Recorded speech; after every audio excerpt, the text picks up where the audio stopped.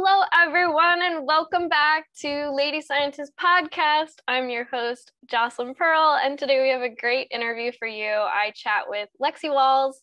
She's a postdoc researcher at the University of Washington, and she actually kind of predicted the global pandemic. She was working on coronaviruses and spike proteins before we were seeing them all over the news. We talk about that experience and more in this episode. If you can, subscribe to our channel, leave us a like, comment. Also want to give a shout out to Kendall Investor Relations. They're our sponsor for this episode. We really appreciate you supporting Lady Scientist Podcast.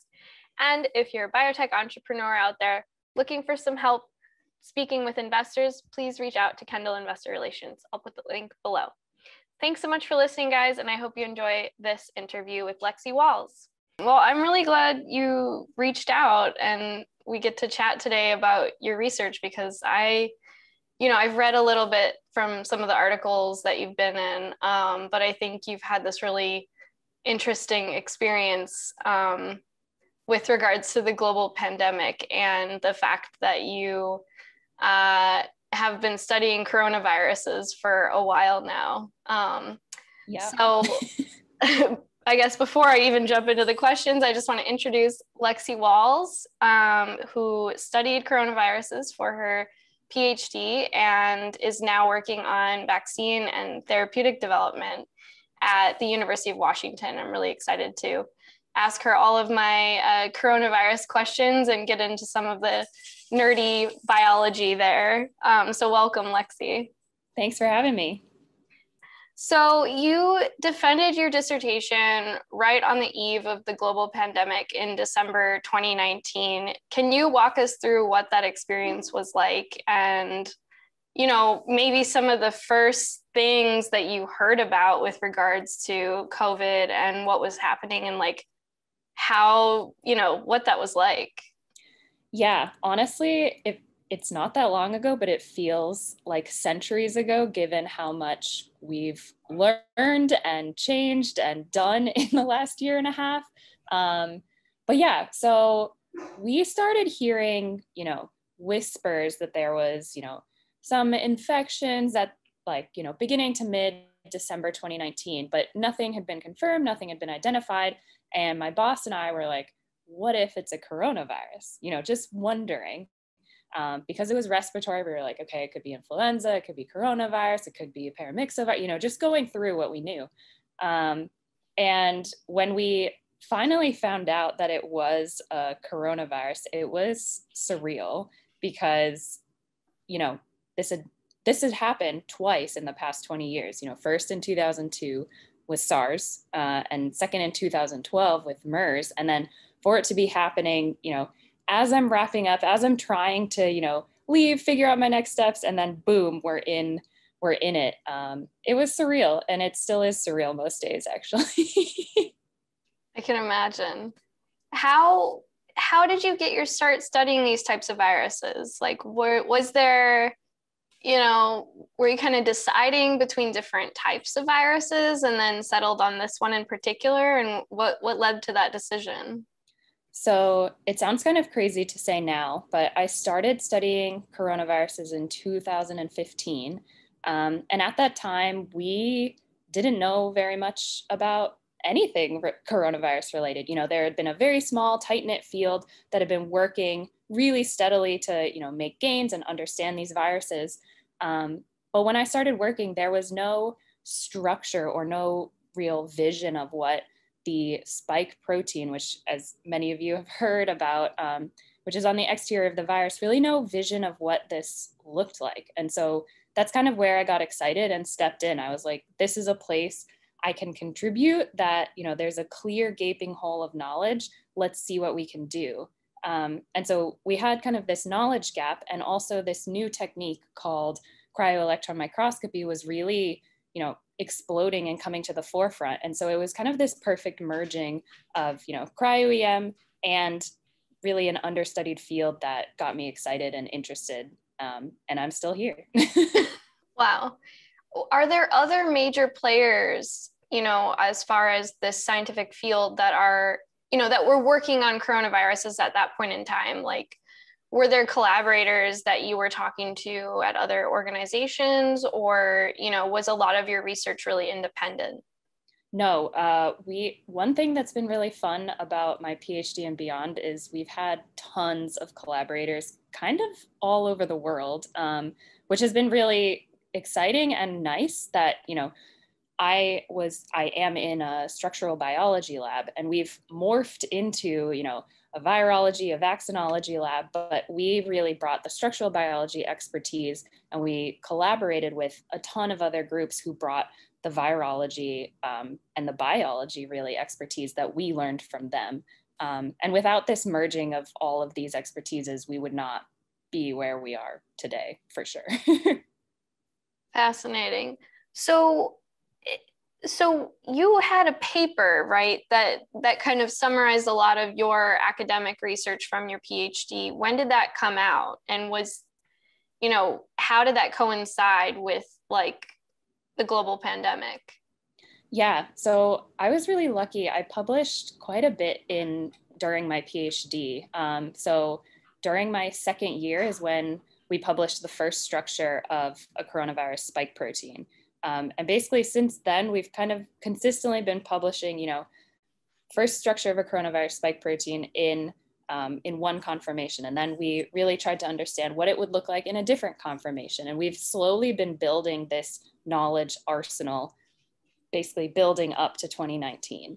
And so right before, when I defended, I had this whole presentation where I was like, coronaviruses, they have pandemic potential. This is why I think they have pandemic potential. This is why I think we need a vaccine or we need a therapeutic, because before 2020, there was no vaccine for any coronavirus. SARS-2 is not the first coronavirus that infects humans, and we had nothing ready. But luckily, the scientific world was ready. So why do you think that was? I mean, because aren't there some, aside from the type of coronaviruses that cause respiratory illness, aren't there other coronaviruses circulating? And like, because I'm not in the vaccine space, so I'm just curious why we didn't necessarily have a vaccine yet for something like that. Yeah, I think there's a lot of ways we could answer that question. I think one of them is, really until 2002, when severe acute respiratory syndrome, or SARS, the original SARS, was discovered and was shown to be, really deadly in humans. It has a 10% fatality rate, but it was only about 8,000 infections worldwide. It was able to be contained, and so, after about a year and a half, people kind of dropped off. Research picked up because everyone was like, what is this virus? What is this virus family? Let's learn something about it. But unfortunately, funding and interest is really driven by, need. And it's always been known that there are coronaviruses that cause common colds. And, growing up, you're always like, why isn't there a vaccine against the common cold? Like, that would be so great. But the truth is, like, the common cold, while it affects all of us and it sucks and it's terrible, there's, not a driving, desperate need for this type of vaccine. And so I think the money and the push just wasn't there because, now that we've gone through the whole process, it takes a lot of people, a lot of money, and a lot of dedication to get even just one vaccine through the door. So yeah, I think it was a number of factors. Yeah. You mentioned that your dissertation work predicted that these types of viruses could cause a pandemic. What were the factors that led you to make that type of statement? Yeah.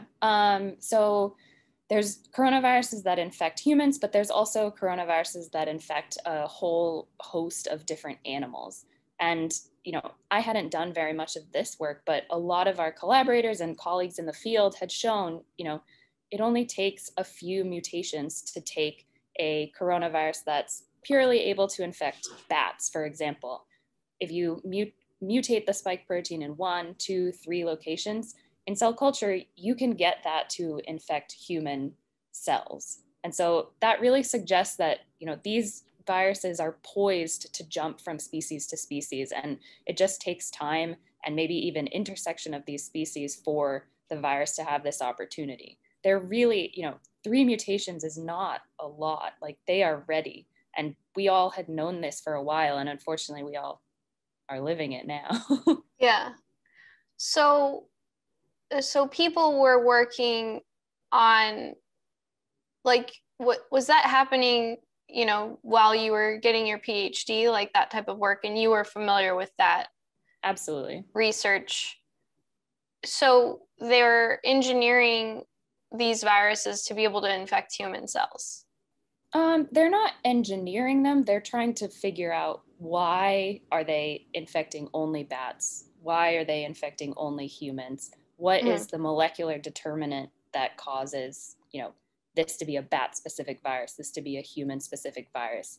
And you don't have to do this work with viruses. We work with pseudoviruses all the time, so there's nothing infectious about this sample. It's literally just the spike protein on a backbone of a cell. So it's not, you don't even need the whole virus to understand what allows this spike protein to bind to a cell, to enter a cell. Those are kind of the basic questions that we, the field, were trying to answer. I see.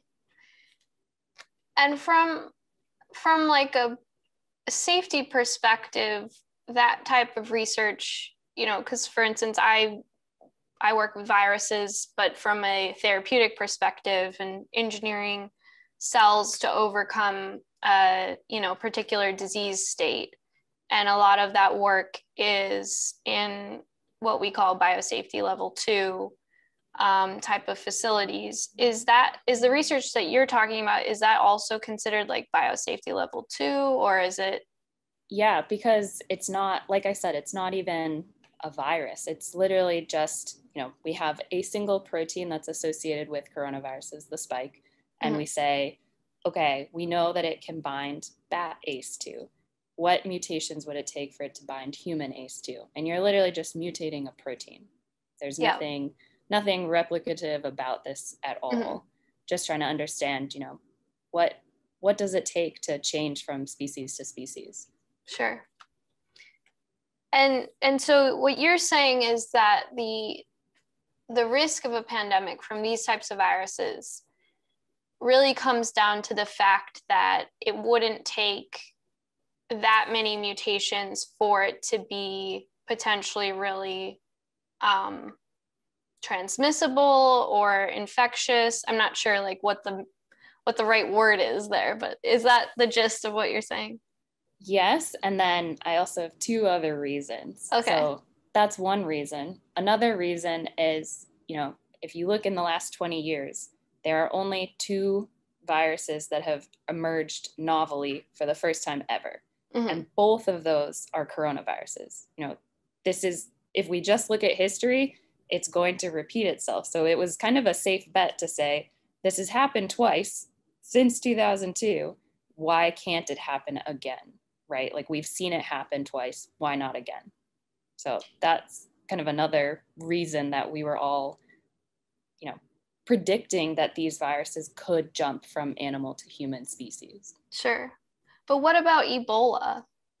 Yeah, but Ebola's had outbreaks back into the 60s. Yeah. SARS and MERS had never, ever been discovered. Never been known. There's never, in recent history, there's never been known to have a deadly coronavirus. So SARS was the first, MERS the second, and unfortunately SARS-2 the third. And you said you have a third reason? Yeah, the third reason is, if you go looking in, animal reservoirs in bats, there are hundreds, if not thousands, of coronaviruses there that, we haven't even tapped how many viruses these like that are present in bats, but it means that there's really a large species diversity. And like I was saying, it just, when will there be mutations that allow them to stop being bat coronaviruses and move into human or civet or pangolin or camel? We've had all these intermediates, and it just takes unfortunate mutations that allows that to happen. Interesting.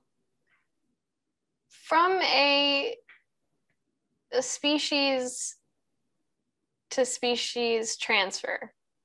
How would you say that, by the way? Because I feel like I'm not saying that correctly. No, I think you are. Transmission, Okay. yeah. Okay. Zoonosis is another Right. word. I mean, I guess my question is like, it just seems odd that we could get a virus from a pangolin or a camel. I mean, maybe a bat, right? Like they inhabit a lot of like similar areas. Their feces could, maybe there's a bat living in my attic and it's, Yeah, hopefully I not. don't know. Like, do you have any thoughts on that? Like, I think, it's happening not just with coronaviruses, right? We hear about avian influenza or swine flu. This is happening with a lot of different, viruses and probably also bacteria as well. And I think it's just, we come into close contact with animals way more than we might realize.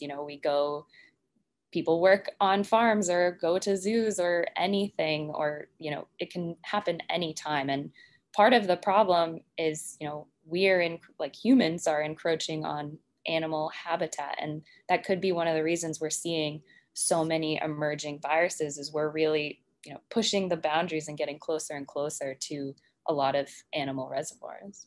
I see. Interesting.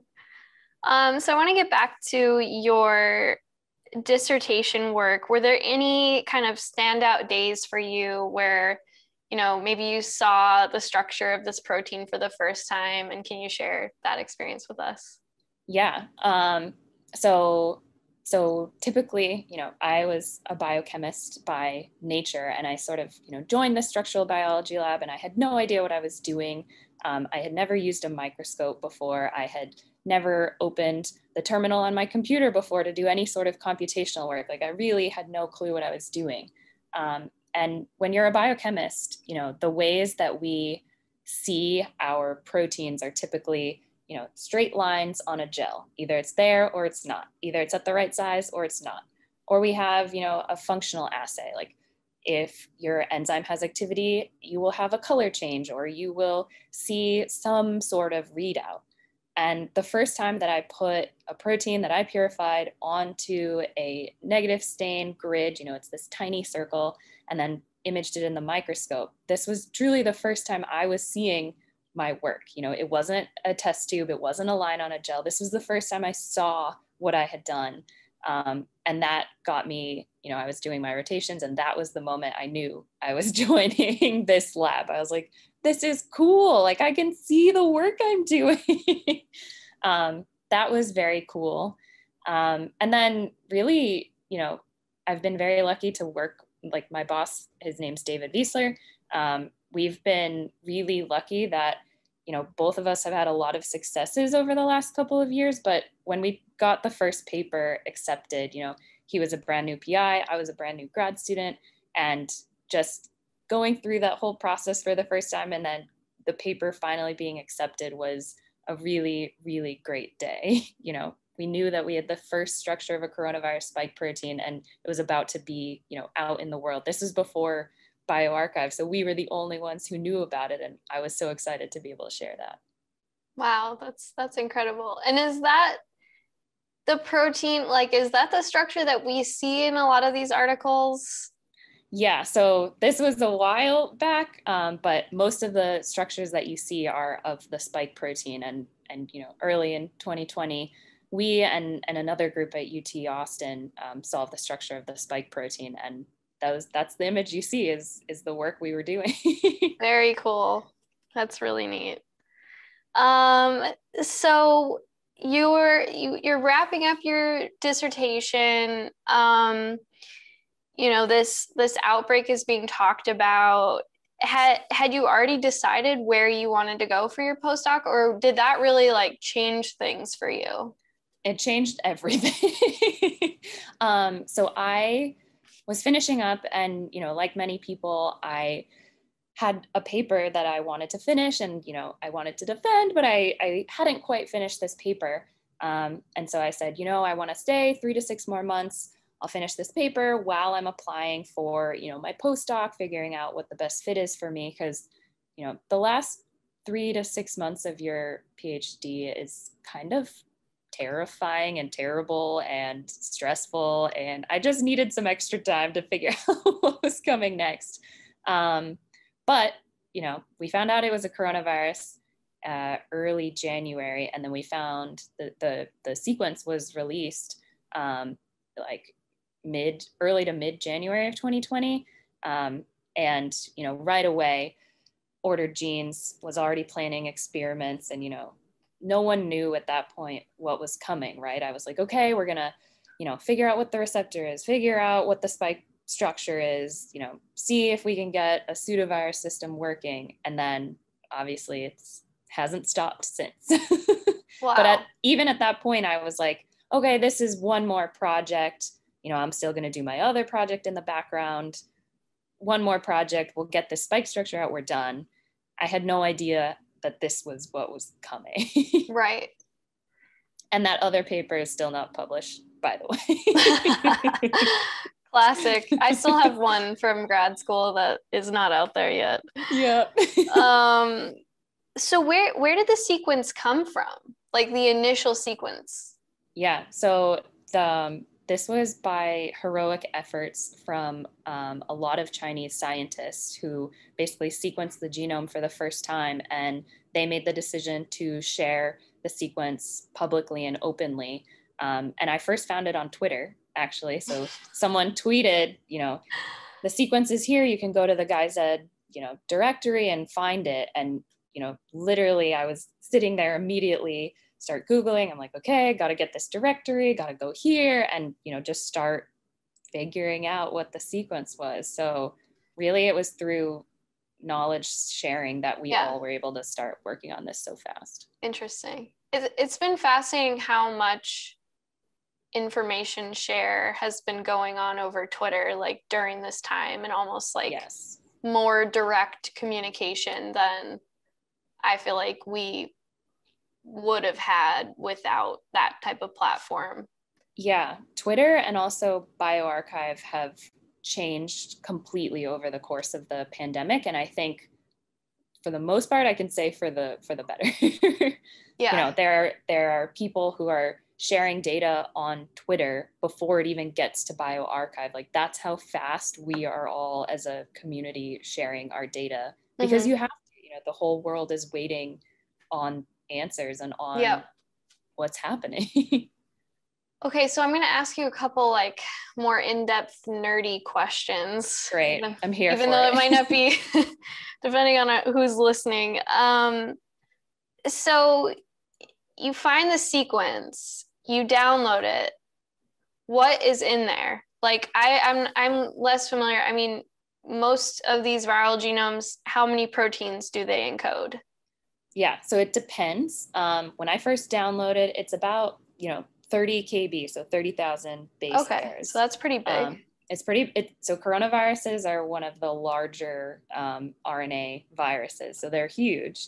I'm gonna get the number of proteins wrong, but it's somewhere in the 7 to 10 range. Okay. And most of them are non-structural, so they're helper proteins basically. And then the spike, which is really what I focus on. I don't work on the nucleocapsid or any of those other proteins, which, have extremely important roles in, dampening our immune response or heightening our immune response or giving structure to the virus. But I really work on the spike, which is responsible for, getting the virus into our cells, and also is really the main target of our immune system, because it's the protein that's on the exterior of the virus. Right. But the spike is really at the end of the genome, and I, went in. I'm also not a genome person, but went in, found where the cutoffs that I expected the spike to be based on other coronaviruses, and then started translating into protein, started aligning, we had literally no information about this other than it was a coronavirus. I was like, what coronavirus is this spike most similar to? Can I predict what its likely receptor is based on, what does the receptor binding domain look like? What other coronavirus spike does this look like? And, just which getting other as ones, much info. Which other ones did it look like? Did it match up to? So it was most similar to SARS, which we had studied and we had been looking at. We had just put a paper out on neutralizing antibody against SARS. And so, our mind starts racing, like, will it have the same receptor as SARS? Will neutralizing antibodies against SARS bind and or neutralize SARS-2? It wasn't named SARS-2 yet, but novel coronavirus 19 is what it was called at the time. Yeah. And, all these questions just start racing, and you're trying to identify as much as you can just from the sequence alone, and seeing what you can learn. So did you know early on that ACE2 was the receptor? So we thought that was likely just because it was similar to SARS, but, we had to go prove it in the lab. And so, luckily we already had ACE2 in the lab. We had cells expressing ACE2 in the lab. And so all we needed was, get the gene, make the protein. Can we see binding interaction? And we did. And we, characterized that binding interaction. And then the next question was, okay, we know it binds.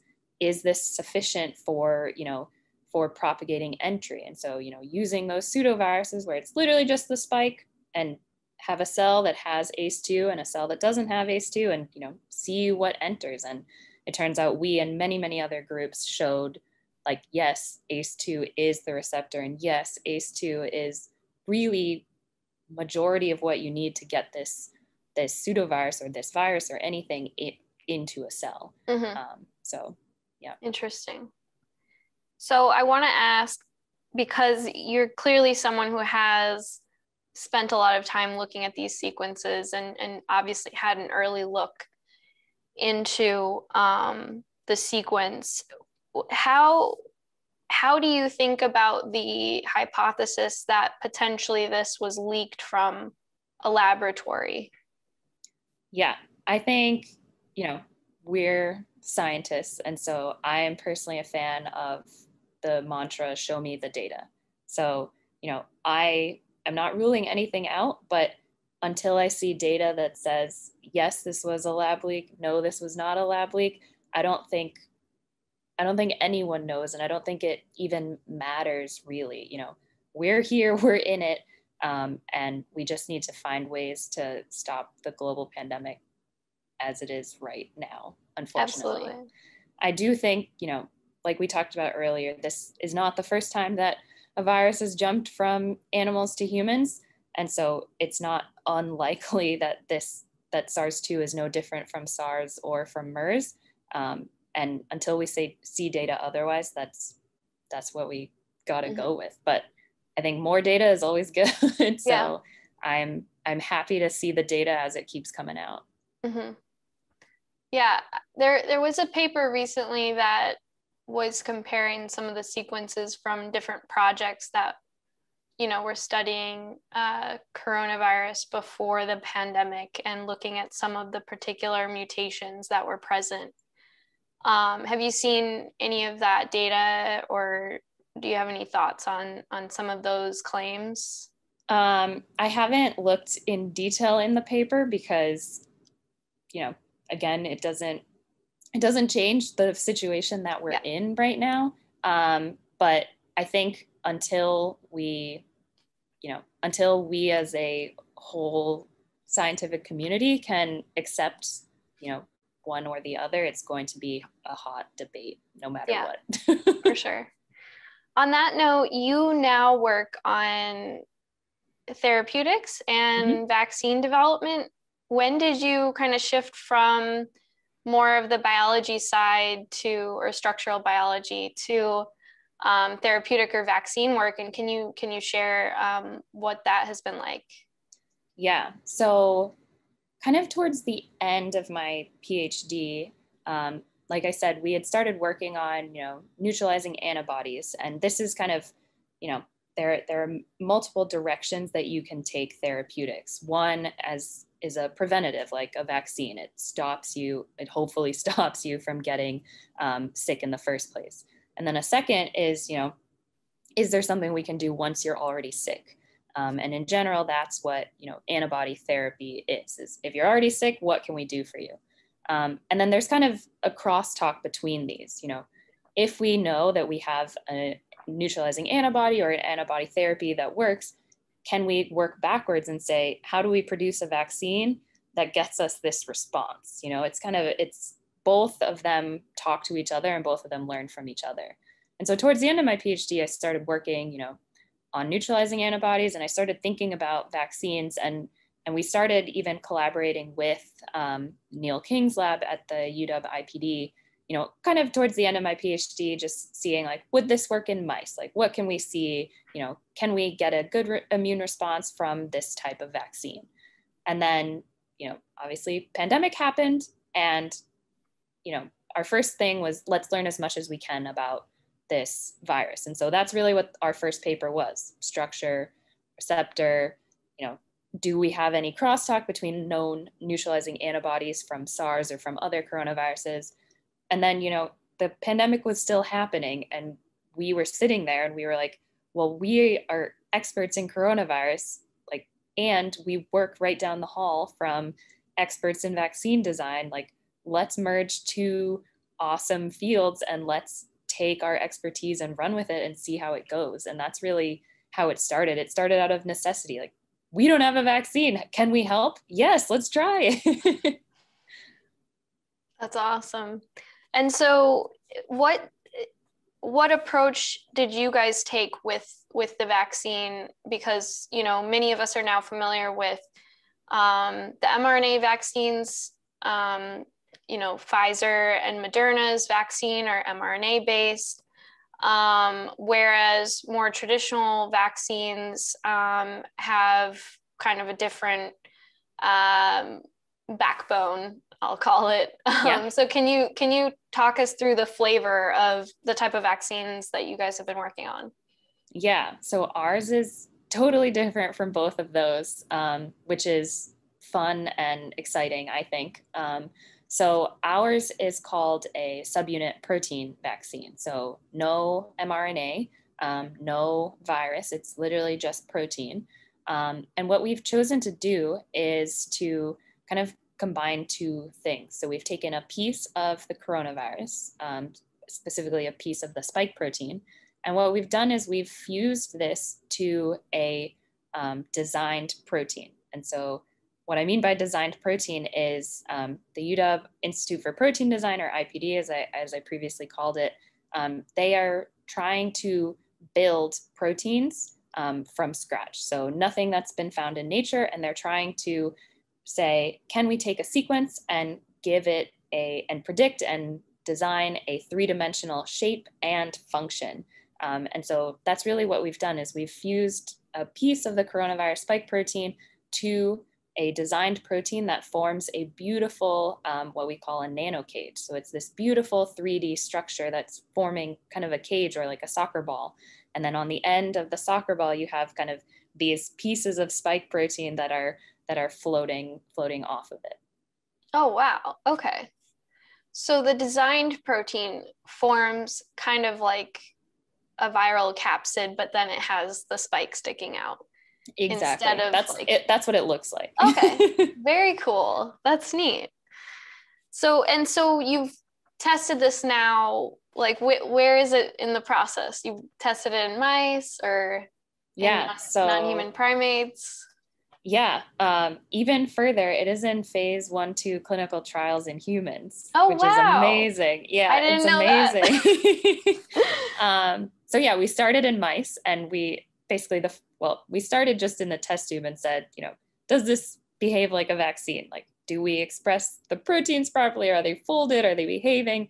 And that checked. And so then we moved into mice, and we said, okay, if we use this as a vaccine in mice, do mice get a strong immune response? And they did. It like blew us out of the water what we were expecting. But, these mice had extremely strong protective immune responses against SARS-2. And so then we moved to non-human primates, and, same thing at every step of the way. This is just done better than we could have dreamed. And so, we've gone from the test tube to mice to non-human primates, and now it's all the way in humans. And it just got approved for phase 3 clinical trials. So we have funding all the way through phase 3. Yeah, it's amazing. That's huge. Yeah, it's really exciting. Congrats. And okay, like again, kind of nerdy question here, but one thing that I think is hard to, tease out from a lot of these trials that are going on, is there any point in the process of engineering these vaccines where you're able to compare them to like an mRNA approach or to another type of vaccine? Yeah, so at every step of the way, we call it benchmark our vaccine. So, everyone's assays are slightly different. And so what we wanted to do was say, look, this is a brand new type of vaccine. Is it doing better than what's out there, or at the time what was out there? And so when we first tested in mice, we benchmarked against just the spike protein. So not an mRNA vaccine. This wasn't, available or out yet, but just spike protein, which is kind of a common base of, it is the base of the mRNA vaccine. It's just in protein form rather than nucleic acid form. And what we found was, our vaccine was behaving better and was giving a better immune response. So that was kind of our green light to say, okay, based on the standard at the time, this was before the mRNA vaccines, we are doing better. So we're comfortable, moving ahead and pushing this. And then at every step of the way since, there have been a lot of people in clinical trials, and now, a lot of people have been vaccinated, which is amazing. And so we can take, sera or plasma from people who have been immunized with an mRNA vaccine, for example, and benchmark how our vaccine is doing. Or we can benchmark against, if you unfortunately got COVID, we can take your sera or blood or plasma, however you want to say it, and benchmark, is our vaccine doing better than natural infection? And at every step of the way, it's been doing equivalent or better, which is really amazing. Yeah. We don't have any data from the human trials yet, but so this is all just in mice and non-human primates, which we're comparing to humans. But I see. And are those trials happening like in this area or? No, I wish. So the phase 1/2 clinical trial is being run by SK Biosciences in South Korea. Oh, okay. And hopefully we will see data soon, but who knows when it'll be ready. I'm sure you're eagerly anticipating getting some results. Yes, I really want to know, is this something that can help people? And if it is, like, that's just incredible to know that I've played a small role. Yeah, absolutely. So has this experience changed what you want to do moving forward as a scientist? Like, I mean, I'm sure you had ideas, back when you're getting your PhD about what your future would look like, but what are you excited to do now? Yeah, I have changed, goals and ideas a number of times. So when I started grad school, actually the reason I came to grad school is I was really, and still am, really passionate about teaching and education. And that was really my driving force for going to grad school is, you need a PhD to be able to teach at the college level. And so that was really why I went. And then along the way, somehow I've really fallen in love with research and with the unknown and, figuring out burning questions that, before the pandemic, only a few people cared about, but I was one of those people who cared. So it was really fun and exciting. And so when I graduated, I was thinking, I'll stay on the research path, probably switch fields. I wasn't really attached to coronaviruses or to infectious disease, but I really just liked the questioning and the style of research. But I think now that I've really, sunk my teeth into the whole process, right, from ordering the gene to vaccine design, it's really exciting to think that, that I could do this for my career, for a living, that I could, bring things from research stage to the market. Like it's been really fun. It's been really exciting. It's been really rewarding. It's also been a lot of hard work, but that's normal. Yeah. So I mean, so you have all this great experience now. Do you have people knocking on your door, asking if you want to come work for them? No, but I do have, it's been really interesting to, reach out to my network and, see what's out there and what's open. And I have been, talking to people and thinking about my next steps, but it's also hard to move on when you have so many exciting things, going on. We don't just have this vaccine in clinical trials. We've also worked on, monoclonal antibody therapy. We have a lot of stuff in the pipeline. And as much as I'm ready to grow and move on, it's also still super exciting being here. That's a good place to be. It is, but it also, I feel torn in two directions sometimes. Well, I think you shouldn't feel rushed to to move on. I mean, if it is going that well and you guys have so many good things going on, I think there's probably a lot of benefit to sticking around a little longer. Although I know the pressures of our career field. Exactly. But, for now, I'm sticking with what's fun, and so far it's still fun. Well, it's certainly, I mean, like how far you guys have taken this from ordering the genes, like you said, to phase 3. That's really incredible, and commend you for that, and all of your work on this disease and making advances. I think as someone who's worked in an adjacent field that's not infectious disease, it's definitely felt like, oh, I kind of wish I was working on, COVID and helping with everything that's been going on. I can tell you all the downsides if you want, if that'll make you feel better. Well, if you want to talk about it, yeah, let's hear them. I think the hardest thing, is it's really hard to balance your own needs and time away from work when, especially early 2020, we needed answers so badly. And, I knew it, my boss knew it, literally everyone is asking you and waiting for your results. And there's a lot of pressure to create good quality science as fast as humanly possible. And that means, sacrificing your nights, your weekends, your mornings, your sleep, your everything, because to do it as fast as we needed to and as reproducibly, you have to be in lab a lot. And there's a lot riding on you. You and the small field of coronavirus experts who started in 2020. Now the field is massive, which is incredible and amazing, but there weren't that many of us starting who, everyone was waiting for us to find what to do next. What kind of hours were you pulling in those days? That's not a fun question.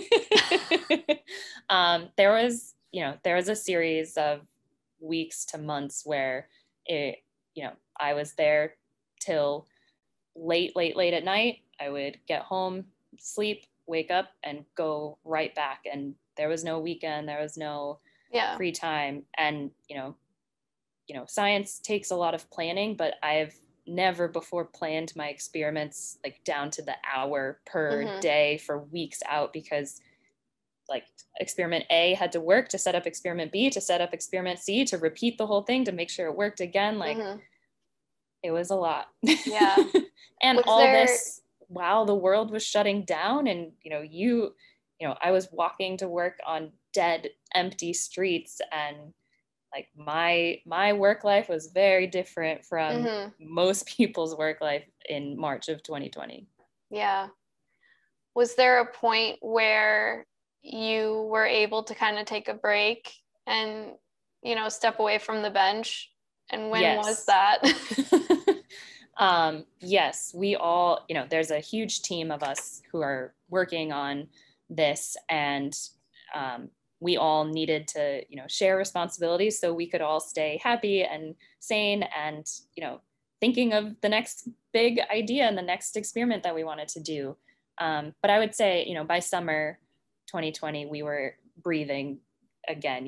Things had been moving, and we had gotten kind of the first wave of really intense work out of the way. And kind of since then, it's come in waves. You have really hectic 3 weeks, and then like a slower down week, and then really hectic, and then slower down week. And that's just kind of become the new pace. Yeah. I'm curious, like, because I went back to lab in like April of 2020, not working on coronavirus, Yeah. but I think there can be a similar urgency. What was your thought process like around the actual like risk of you getting COVID, and just walk us through that like over the course of time? And because I think it's like this interesting experience of like going to lab and working on this thing and showing up every day, and also acknowledging that like you're at risk yourself. Yeah, no, absolutely. And it was a lot of emotions and a lot of roller coasters and a lot of, you had to justify to yourself. You're like, is the work I'm doing, worth me going to lab, right? Like the whole goal was, if everyone just stays home, we can contain this. And it's like, well, I'm working on the thing we're trying to contain. Is that worth, leaving my house and going and doing these things? And then, yeah, the other side is the self-preservation side, right? like, do I feel comfortable going to work and doing these things? And I don't know what this says about me, but I never questioned it. I was like, this is the most important thing I could be doing. I'm going to be as safe as I possibly can. I remember the first time that we started wearing masks at work, and it felt weird. And then I went to the grocery store, and, no one in Seattle had a mask yet. And I wore my mask to the grocery store because in my head, I was like, I'm a danger to you all. You all have been home for the last 2 weeks, and I'm the dangerous one. So I need to like, and yeah, it was a weird time. Yeah. And even, you're working late, and one of the things that, you do when you're working late to get yourself home safely at the time was, you take an Uber or you take a Lyft. And then it became a point where, well, that's actually not safe for me to do. So you have to balance like, how late do you stay versus like getting yourself home safe, because you can't take an Uber, because you can't be in contact with people, like all these logistical things that we took for granted before the pandemic, I think. Yeah, absolutely. And I think it's interesting because I think one of the aspects that was surprising to me was also like, I think when you work in a lab, you become adjusted to protocols and safety practices, and wearing gloves and having a piece of plexiglass between you and your cells. Right. And for me, it felt like after, going to work for months, it was like, well, as long as I kind of, have my safety protocols, like I'm not going to get sick, and that's fine. Yeah. And I feel very comfortable like out in the world. Whereas a lot of people who didn't have that experience and weren't going to work and were in their homes, like had a lot more fear and, totally. Anxiety around like going out. Totally. And I think everyone has gone through their own journey and their own roller coasters of, do I stay home? Can I go out? How do I feel about going out? Am I washing all my groceries? Am I not washing all my groceries? Like we've gone through a lot of phases of pandemic as humans and as scientists. Definitely. Did you know early on that, like, I mean, because obviously we weren't sure, a lot of people weren't sure about the, infectivity from surfaces. So that was like a big concern. Did you know relatively early that it wasn't as big of an issue as? Not any more than any other scientist or well-informed individual.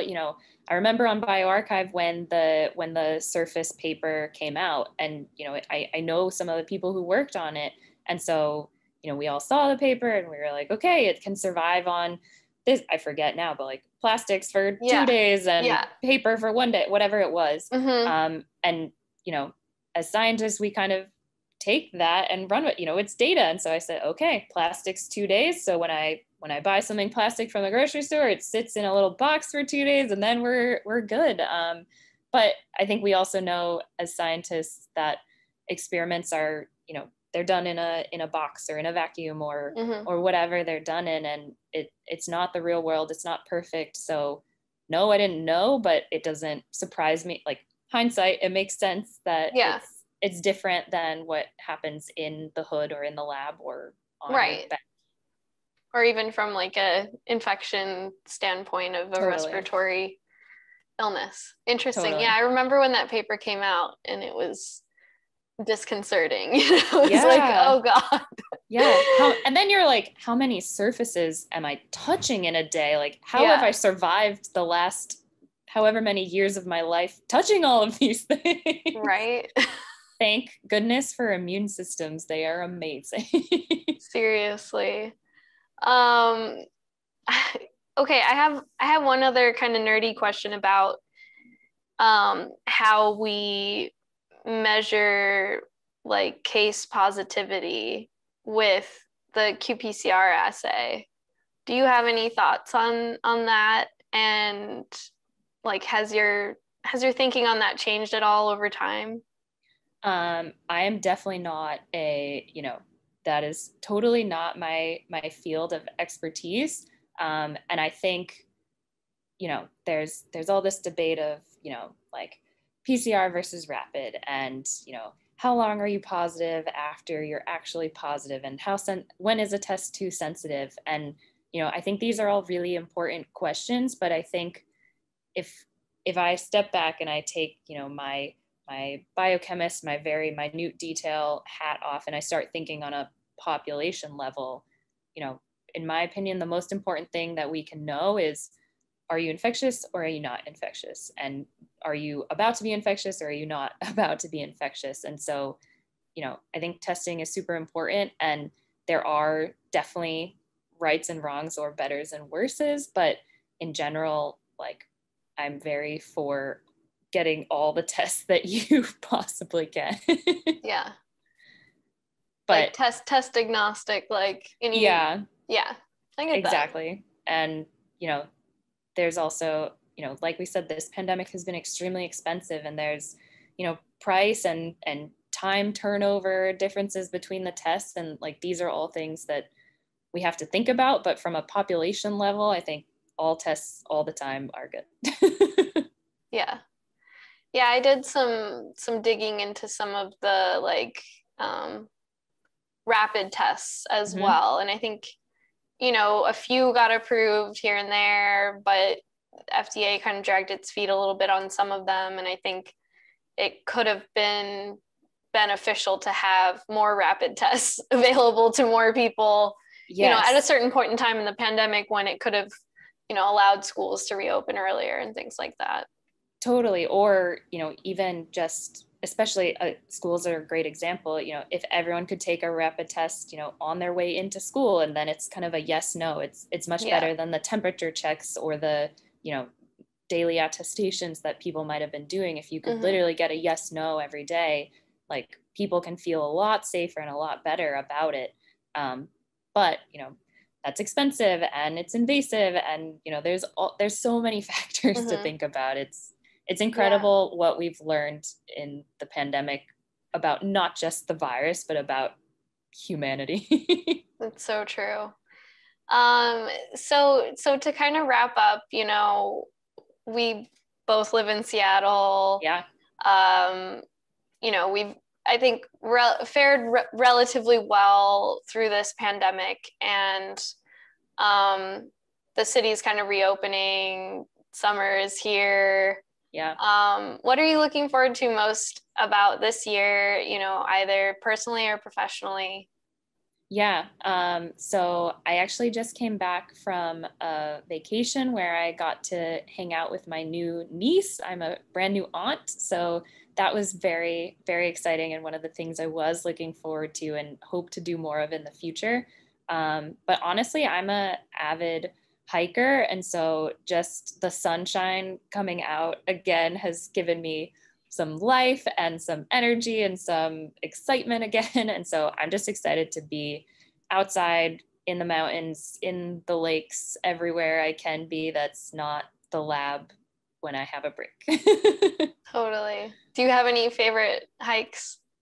Yeah, I think for Seattle natives, my favorite, doable hike is Gothic Basin. It's Oh, yeah. gorgeous. It is, if you're not from Seattle, it's just another world. Like the first time I did it, I'm not from Seattle originally, and it was just this fairy tale mountain land, and I loved it. That one's incredible. I've done that one Yeah. a couple times and it's so awesome. Yeah, and colors at sunset and sunrise, and just all this powerful rock surrounding you. It's, yeah, Yeah. out of Have this you world. done the backpack up? Because I haven't. I've only done the hike. I would definitely recommend the backpack. Okay. Just, spending a night up there. And also, there's a lot of other side hikes you can do off of Gothic. And yeah, it's Isn't incredible. there's like an old mine back there or something That too? could be true. I don't know that though. Okay. What's your favorite hike if you hike? Um,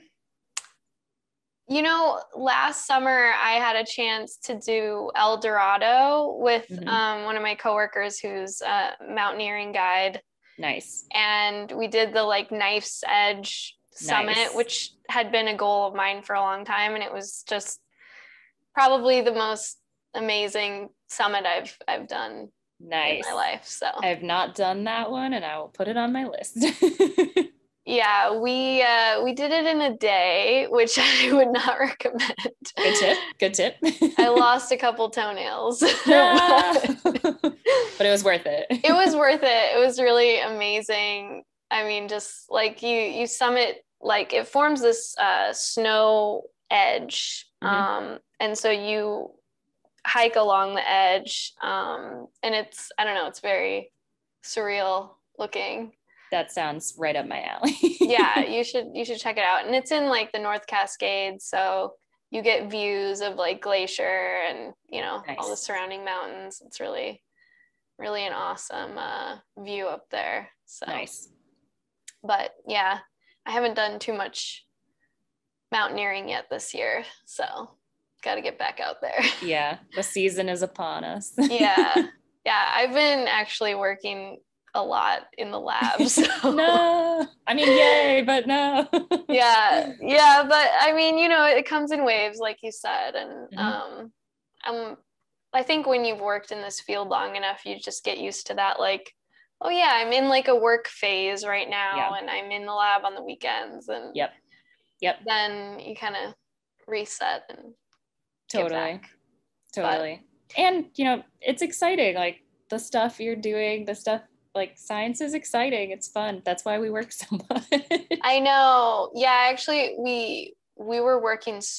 Me and my RA today, we were super busy in the lab, and then I just like looked at the results right before I had to come home to like get set up for this, and Yep. I got some good hits. Yay! So I was like, oh yay, worth it. It's worth it. it was worth it. But yeah, is there anything else you want to touch on during the interview? I don't think so. We touched on most of it. Yeah. I mean, if I missed anything, I think we got through all the questions that I had.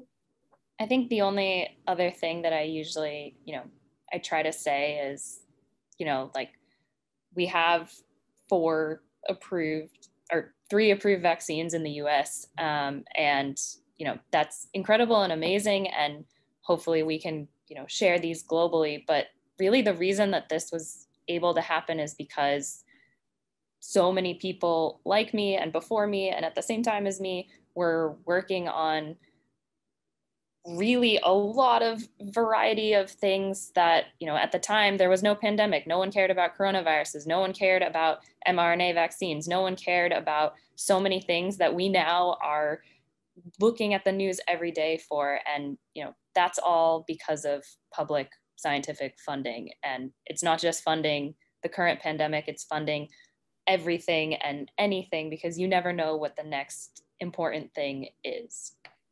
Absolutely.